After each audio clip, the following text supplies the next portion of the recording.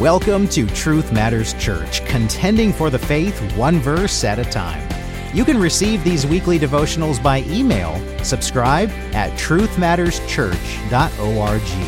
I'm Associate Pastor Jeremy. As we've seen a number of times throughout Paul's letter to the Ephesians, our behavior as believers matters. A professing Christian is called to live by a high standard which reflects Christ in a very dark world. Our subsequent obedience and agape love is a sweet aroma and even a fragrance around the Father's throne. See Ephesians 5, verses 1 and 2. Today, we'll look at Ephesians 5, verses 3 to 5, where Paul writes, "But immorality or any impurity or greed must not even be named among you, as is proper among saints. And there must be no filthiness and silly talk or coarse jesting, which are not fitting, but rather the giving of thanks. For this you know with certainty, that no immoral or impure person or covetous man who is an idolater has an inheritance in the kingdom of Christ and God." Before we really dive into this passage, it's important to remember that just a few chapters earlier, Paul tells us that by grace you have been saved through faith, and that not of yourselves. It is the gift of God, not as a result of works, so that no one may boast. That's Ephesians 2, verse 8. Knowing, believing, and understanding this fact helps us realize what Paul is saying here is not a list of directives we must follow to maintain our salvation. Our salvation is sealed fully and completely in the blood of Christ which he shed on the cross. See Ephesians 1, verse 13. Instead, what Paul is talking about here is how Christians must act as they abide in Christ. As we read in James chapter 2, verse 14, "But someone may well say, 'You have faith and I have works.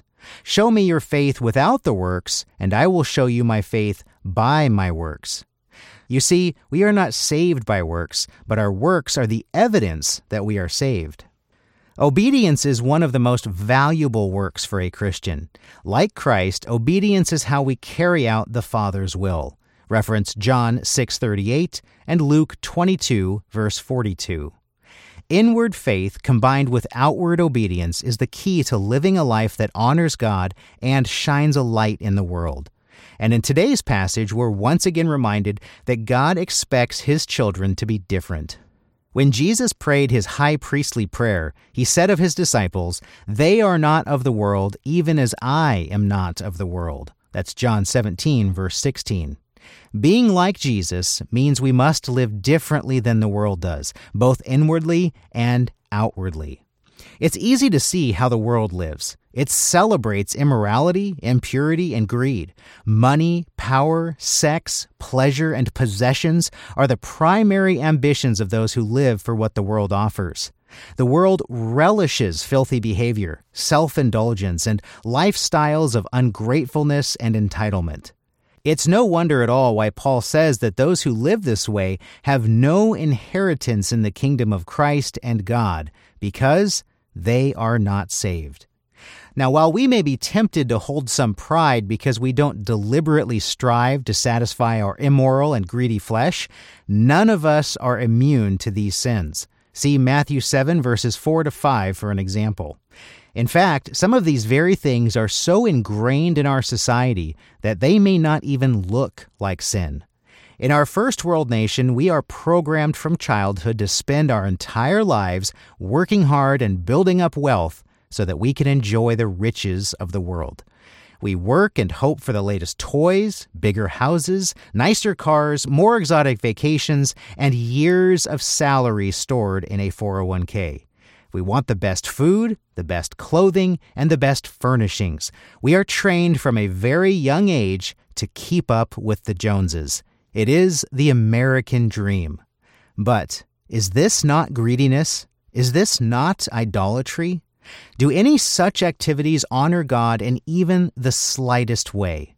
Should a Christian really work so hard and put so much effort into these worldly pursuits of selfish gain? Or should we be living in such a way that our extra money and resources are treated as a tool to bless others? Imagine the good we could do for our brothers and sisters in Christ who are truly in need if we lived as though the blessings we've received are meant to bless them just as much. And shouldn't the words that come from our mouths always honor and bless God? Why then do we allow our conversations to be laced with crude humor and give ourselves a pass when we let a curse word or even slanderous gossip slip from our tongue? Oh, how challenging it is to walk this narrow path. Lord, please help us. There is much to prayerfully reflect upon in the warning Paul gives in this passage. Yes, we are indeed saved by grace through faith. We were once dead in our sins, and only Christ our Redeemer was able to free us from that eternal grave. See Ephesians 2, verse 4. Praise God.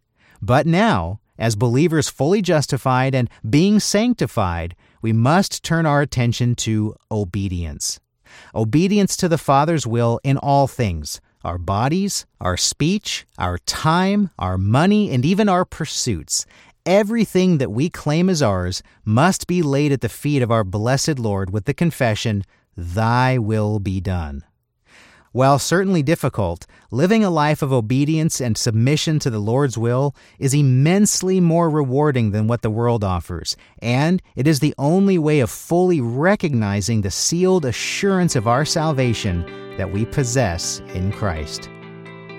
Thank you so much for listening today. Again, if you'd like to receive these devotionals by email each week, go to truthmatterschurch.org and subscribe to our newsletter. You can also mark us as a favorite on Sermon Audio or subscribe to us as a podcast on Apple, iHeart, TuneIn, and many other platforms. Contending for the faith one verse at a time. This is Truth Matters Church.